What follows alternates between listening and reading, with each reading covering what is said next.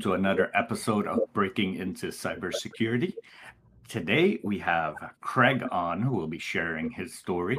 But first, if you are joining us from LinkedIn, please ensure that you follow myself and Craig on LinkedIn. If you're joining us on YouTube, hit that subscribe button and that notification button.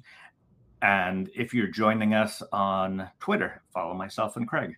Craig, tell us a little bit about yourself and what made you interested in cybersecurity? That's kind of funny, actually. I grew up really involved in it. I was one of those kids blessed with the computer from the time that I can remember, back in the old 286 days. I know I'm aging myself here, but did what a lot of kids do and got in trouble as a result in some ways. But I was always literate with computers. But it's interesting, as I grew up, I was determined not to do what my parents did. And so when I left home and I joined the military, I was not going to be that computer guy, and I wasn't for the longest time, and kind of landed back in it on accident. So it's always been there a little bit as an interest growing up. I've always been very literate in that sense, but as a career, it was more of an accident, to be honest. What's about this accident? How did that happen? So when I joined the military, my background was actually human intelligence. So I was an interrogator. I ran source operations, did some identity intelligence stuff. And after the military, I was a contractor. So I spent another, 5 years in Iraq and Afghanistan.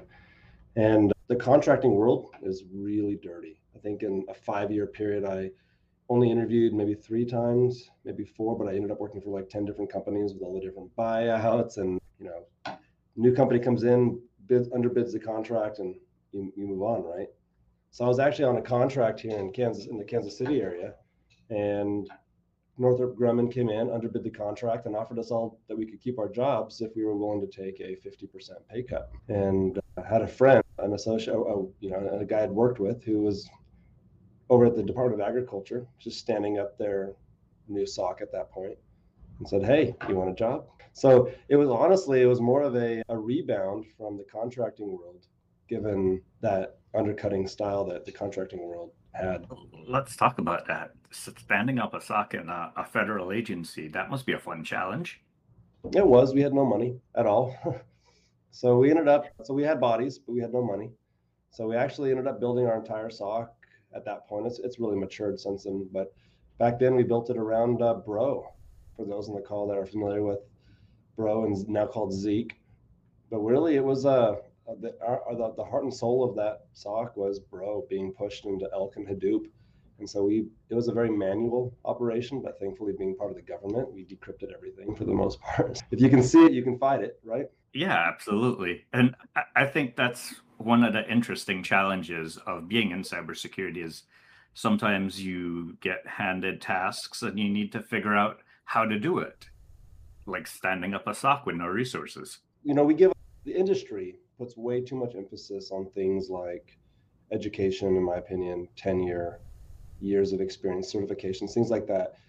When the reality in my experience is that being able to creatively think outside the box, try new things, recognize if they're not working and try something different. Those are all going to be a far bigger indicator for success in these cyber programs and really in the cyber. I think personally on my teams, we really transitioned probably more to like an 80% intangibles viewpoint when it comes to talent, because it's moving so quickly. The landscape changes some month over month at times. I mean, I just started here at Avnet about 6 months ago now, and I was just looking the other day at how much legislation has come out and new regulations just in that last 6 months. Insane. So I think, when it comes to breaking in, having the attitude to learn and try new things is going to be critical. And how do you go about measuring performance or measuring those intangibles to be able to recruit effectively? It's tough. It's really tough. I think when you talk to folks and you see the effort that they're putting in on doing things on their own, I hired a guy once who had literally self-studied for his CISSP and passed, having had 0 years of experience in cybersecurity. To me, I don't care all that much about the certification as much as I care that he put that much effort into a field he didn't have any familiarity with and was still able to pass the test. Right? To me, that shows drive. It shows passion. It shows somebody who's going to stick to something. There are those who have really good online communities who who spend time on Twitter or LinkedIn and the different InfoSec communities, whether even if they're more junior, right? Building that community and sharing the information that they get that helps them out. That you can really tell when you look at somebody whether they're doing it because they love it or they're just looking for the paycheck. And honestly, I see a lot of the paycheck looking right now because cybersecurity pays well, but you're not going to be good at it if you're not passionate about it. That's definitely one of those intangible skills that we talk about all the time, but it's harder to demonstrate and to quantify.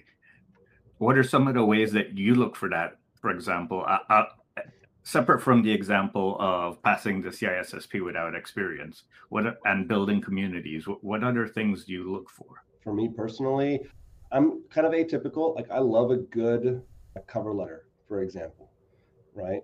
And I think part of what we have to do as leaders, now that we've all broken in, I mean, obviously I got really lucky, and we don't want that to be the standard quo, right? We don't want people to get lucky to get in. We want them to be some sort of measured way to come in.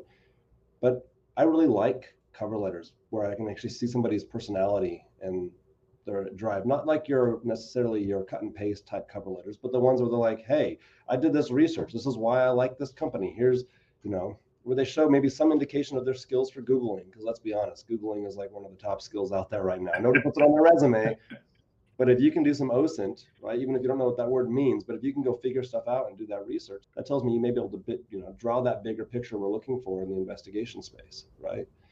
Or if you are a really strong marketing person or you write really good copy, how can we use you to expand this, or to get rid of the old stereotype of cybersecurity being like this, problematic office to work with? So I think we have to be creative. Honestly, I look at every resume now. I don't let the ATS screen them anymore because you end up losing a lot of really good folks that way. One of the comments from our listeners, Ronald asks, which is a good cert to get first to get a foot in the door wise? And that's a tough one for me to answer because I honestly don't put a lot of credit into most certifications. The challenge is the bad apples have kind of ruined it for everybody. You can go online and with a quick Google search find brain dumps for the CEH, Sec Plus, Net Plus, all of those basic ones. You don't even have to know it to pass the test at this point. And so because of the amount of people that have abused that, it's really hard to put a lot of credibility into it. The things that I really like to see for people coming in is when they've done things like the Try Hack Me type sites, right? Where they're going through and saying, I went and owned this many boxes, because that tells me that's somebody who's going at it and having a good time. And you can't necessarily cheat on too many of those. There's good write-ups, but you still have to do some work. Some of the other certifications that are a little bit more advanced, like CISSP, PMP, I respect because you can't really cheat on them. And the OSCP I like because it's an actual hands-on, even if it is really expensive. There's some also like the PN, what is it, the new PN, I forget the name of it now, but there's another new one that's come out on LinkedIn lately that I really like for the hands-on nature of it. But honestly, a lot of the Sec Plus, Net Plus stuff, it's not going to be a pro or a con necessarily in that. But you come from the intelligence space. What are some of the ways for individuals to get in if they like intelligence and they want to bring that into cybersecurity? I think it's probably one of the fastest growing areas right now. It's an area that you need to make clear that that's your interest. But if you think about, what we're dealing with the different adversaries and everything, if somebody were to say, hey, what was the biggest thing that helped you in the cyber world? I would say it was my background in intelligence and understanding that context matters and understanding that you need to know the whole picture, that we can't just, run off and create like in the Intel world, right? If you go and create a target package for somebody and you have bad data, you didn't do all your homework, you didn't ask the right questions, innocent lives could be. Now, it's not necessarily that drastic in cyber, but those same lessons apply in needing really to understand that full picture. So, and if you look at how Microsoft is building out their cloud security organization, if you look at a lot of these companies now, cyber threat intelligence is the cyber version of that, where it's, okay, who are the bad guys? How do they act? What kind of things are we going to look for? What threat landscape is changing? And how do we be proactively prepared for that? I mean, it's time for us to stop being so reactive. It sounds like also need to be able to communicate effectively. Back to your marketing comment, that in order to write that that threat profile, that background on a threat actor, or the risk profile that an organization might have, you have to be able to both be technical and be communicative. It's funny you mentioned that. I have literally interviewed people that their resume was otherwise unimpressive, but their copy and the way that they communicated their story was so good that I had to talk to them. So there's a really that's a really good point. I mean, how do you take a technical topic like cyber, and in this day and age where we're working more on DevSecOps and really that more of a collaborative approach with the business, how do you communicate that cyber threat in a language that the business understands? How do you take the technical part out of it, or at least enough out of it that it's not overwhelming? That's very interesting. How would someone be able to communicate their interest in being able to do that for you to see outside of copy on their resume? Yeah, that's a good question. I don't know, to be honest. I think that there is a little bit of bias built in. From somebody like myself who has a military background, I would lie if I said that didn't matter for me when I view resumes, because I recognize what people like that bring to the table based on my background of working, and I have a more of a firsthand knowledge of those, how translatable those skills are. But at the same time, I think it's really important for people who are getting in to translate their current skill sets to the job that they're trying to get, right? If you are dealing with customers all day and like a retail position, right, then why not reword that to show how you can deal with adversity, deal with constant complaints, deal with incidents where people are emotional. I mean, there's so many translatable skills there that need to be sold. And if you can sell it, the people who are really good on their resumes at selling what you would think of as an unrelated, but selling it in a way that it would be helpful to cyber, they're worth their weight in gold. I mean, you can tell right off the bat that here's somebody that can communicate a role that you wouldn't even think would be applicable, but make it look applicable, right? Yeah. Some of the ways that I've recommended to folks is to do like blogs, or take a headline a day and write up 3 paragraphs on it. And if they do that for a couple months, not only does it build up their portfolio, but it builds up their analysis skills and keeping up with the changing landscape. It's funny, I use my mom sometimes. I'll go, she has no cyber, no IT. She's completely technologically illiterate for the most part, right? So if I can get her to understand a concept, I'm probably okay. Another question, do employers actually care where an applicant goes to school, or do sites like TryHackMe or Hack the Box matter more? I've heard of some employers that do really believe that the school matters. I think more and more we're seeing that it doesn't. I don't personally care where you go to school. To me, getting a degree is great. It shows that you completed something, that you stuck with something. But let's be honest, if you graduated yesterday with a 4-year degree in cyber, you're already behind the curve for what's going on right now, right? So from that perspective, the school aspect shows me you can finish, but the other challenges, Abhijit on the comments noted the PNPT, which was the other one I was thinking of, but things like that, things like the Hack the Box stuff or TryHackMe, those show that current, constant, like passion, that drive to go and learn, to go and be better. Some of these folks have had really impressive interviews where they have no experience, but they have a home lab that they have set up and can walk me through. In fact, I hired a guy in my last, in part because he had a home lab that was really well built. He could walk me through each part of it, what he was doing, how he was collecting the data. And so even though he didn't have really any real world experience or minimal real world experience, he had taken the time to hands-on build something of his own and understand it well enough to speak to it. What are your views on internships and apprenticeships? I think, we have 2 coming on board here at Avnet actually next week. I've written about some of the interns that we've hosted at H&R Block. H&R Block, when I was there, they had one of the better intern programs I've ever seen. We were able to not only leverage college kids, but if you go back on my LinkedIn, we had a kid, Alex, who was already a graduate, who had trouble with some interviews. He was on the spectrum. He kind of get in his own way. So we brought him in as an intern, basically a 4-month working interview. And he's still there and kicking ass. I mean, he turned that into a full-time job and he's doing great things.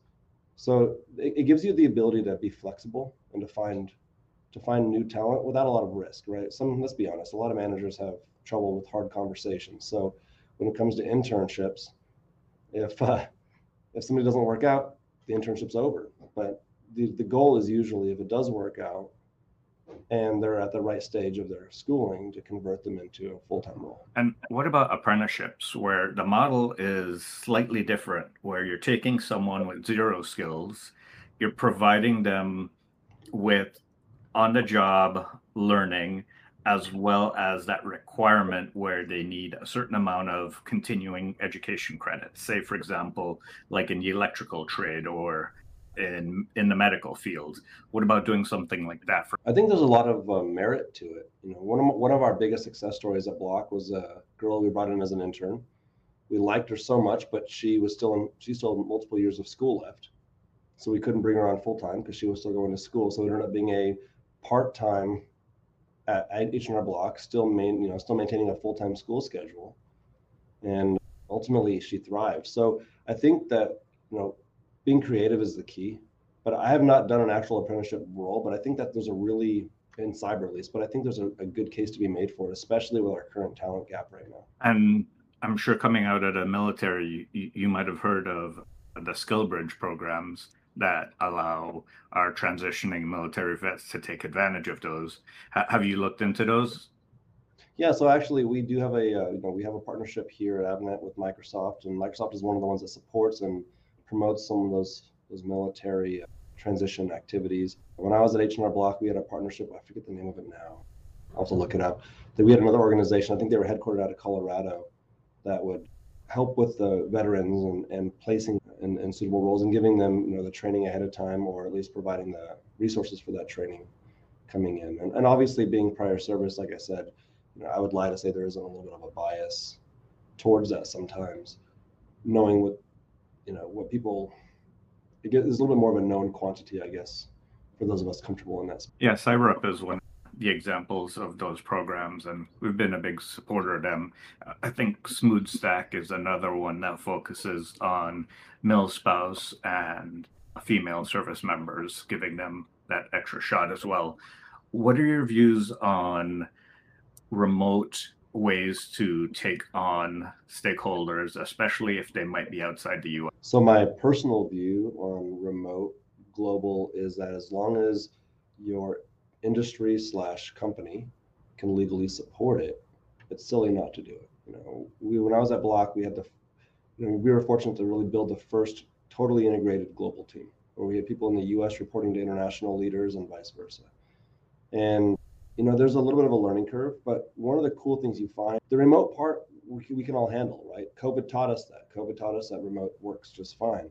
So if remote works just fine, and you can leverage different cultures, the way different people think about different things, right? How they approach problem solving, because there's a lot of cultural elements to approaching, how do you solve a problem? Is it more of a routine base? Is it more of like the West, like in America, where it's more like we're all cowboys, right? It doesn't matter.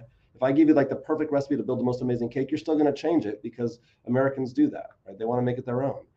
So so having a mix gives you that diversity of thought to really create a pretty powerful global culture. I think that truly will benefit the team.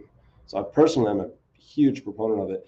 The challenge being in some verticals, you can't necessarily support it, right? Because of US law or European law. It's where data resides becomes problematic at times for some of those remote efforts. Thinking about how people think differently, what are some of the ways that we could potentially improve the way that cyber looks at neurodiverse individuals?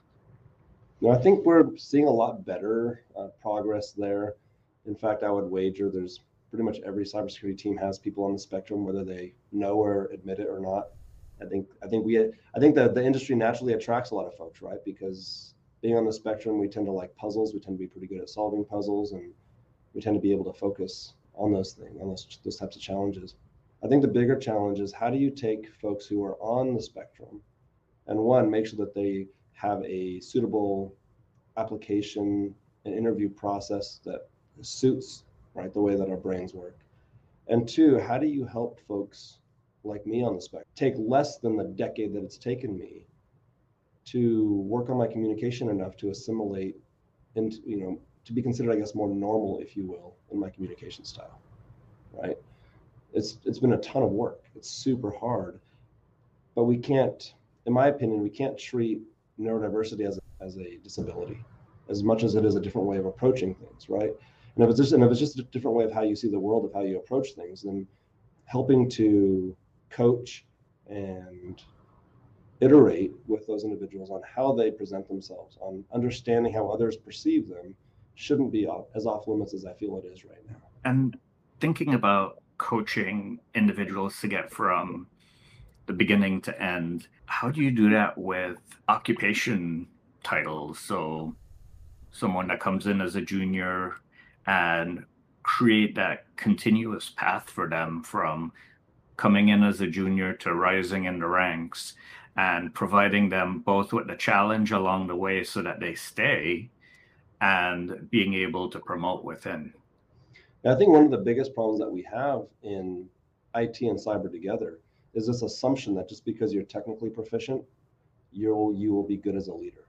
Right? We forget that leadership is a completely different skill set, and that a lot of folks, especially a lot of folks on the spectrum, have no real desire to be leaders. Right? They don't want to have a glass ceiling because they don't want to be a leader. Right? So I look back and I think that really the best way we can change that is to have different growth opportunities. Right? If you don't want to be a people leader, fine, but let's allow you to get up into that senior director, principal level echelon as an individual contributor that just kicks ass. Right? If that's what you want to be the best at, if you want to be the best engineer in the world, then go be the best engineer in the world. There shouldn't be a requirement for you to become a people leader if you don't have the skills or desire to do so. It's a different skill set. And I think we fail to recognize in the IT space. Yeah, I see it growing in more mature companies where you're able to develop career paths like that. But for the smaller organizations, I could see why it becomes a challenge. As you think about that decision between leadership and technical, how did you make that decision? So for me, people are what drive me. I'm not technical. So I kind of went the route that I did more by necessity than by choice. I mean, for me, we have a lot of folks on the team that it's the network problems, it's the engineering challenges, right? It's the cyber specific, use cases and doing the AI, ML and the user behavior modeling, that's the kind of stuff that drives them. And whereas for me, what drives me is how do we have a cohesive team that the whole company recognizes as a partner that is, more collaborative and than past, I guess, iterations. If you think 10 years ago, most cybersecurity shops were the office of no, right? They're like, we're going to have a power trip because we can stop you, so we will. And that's just not effective because developers can just work around you. I mean, they're smarter than we give them credit for, right? So I think for me, my passion is, especially paired with my background, my passion is the people problem. And so for me, it was a natural work. And so the fact that I wasn't super technical, that I'm very happy having people that are way smarter than me, because I see it more as a partnership, less as a tiering thing, right? They're just different jobs in the same team. And so if you were to look at it from a sports analogy, I like being the coach. I don't want to go in the field and be the quarterback or the wide receiver. I'm just not that good of a thrower and I can't catch. So I'm much better to help strategize and go win the championship. And so I think that's just, people have to be honest about I think a lot of folks get into leadership because they feel they have to. And that's a mistake because it's not where they want to be and it's not where their skills are. Wow. And I love the approach of each person has their role, but being able to be the coach and to grow a team where you understand that you'll have people that are smarter than you doing certain things and you're smarter than them in other areas, and blending all those skills together. It has to be a low ego environment for us, especially in cyber, right? You have to have an environment where whether you are the director or whether you are the brand new, junior analyst, ideas should be validated or should be judged on the merit of the idea, not on the merit of the person that brings it. And that's what makes teams powerful. Absolutely. So we've went through a lot today. As you think about all the advice that you gave and your own journey, if you had to summarize that into one piece of advice for someone listening, someone seeing this in the future, what would that be? When it comes to breaking into cybersecurity, networking and getting involved is the key. When I have openings as a leader, I'm thinking like there's names that come to mind every time. Those are names that I've met at conferences. I've met at local get-togethers. I've seen active on LinkedIn or Twitter, right? Those names come to mind, and they're generally the first people that I think of when I have open roles. So, and you don't have to be super senior. You don't have to be super experienced. All you have to do is participate. And I would highly recommend for folks wanting to get in, just be known. Let people know that. Craig, thank you so much for your time today. Truly appreciate it. For all of you following on LinkedIn, follow myself, follow Craig, follow the podcast. For those of you following us on YouTube, hit that subscribe button and that notification button. And for those of you listening to us on podcast after the fact, give us a 10-star rating, or 5 if you can, and then share with as many people as possible. Truly, we appreciate you joining us today, and have a great rest of your day. Thanks.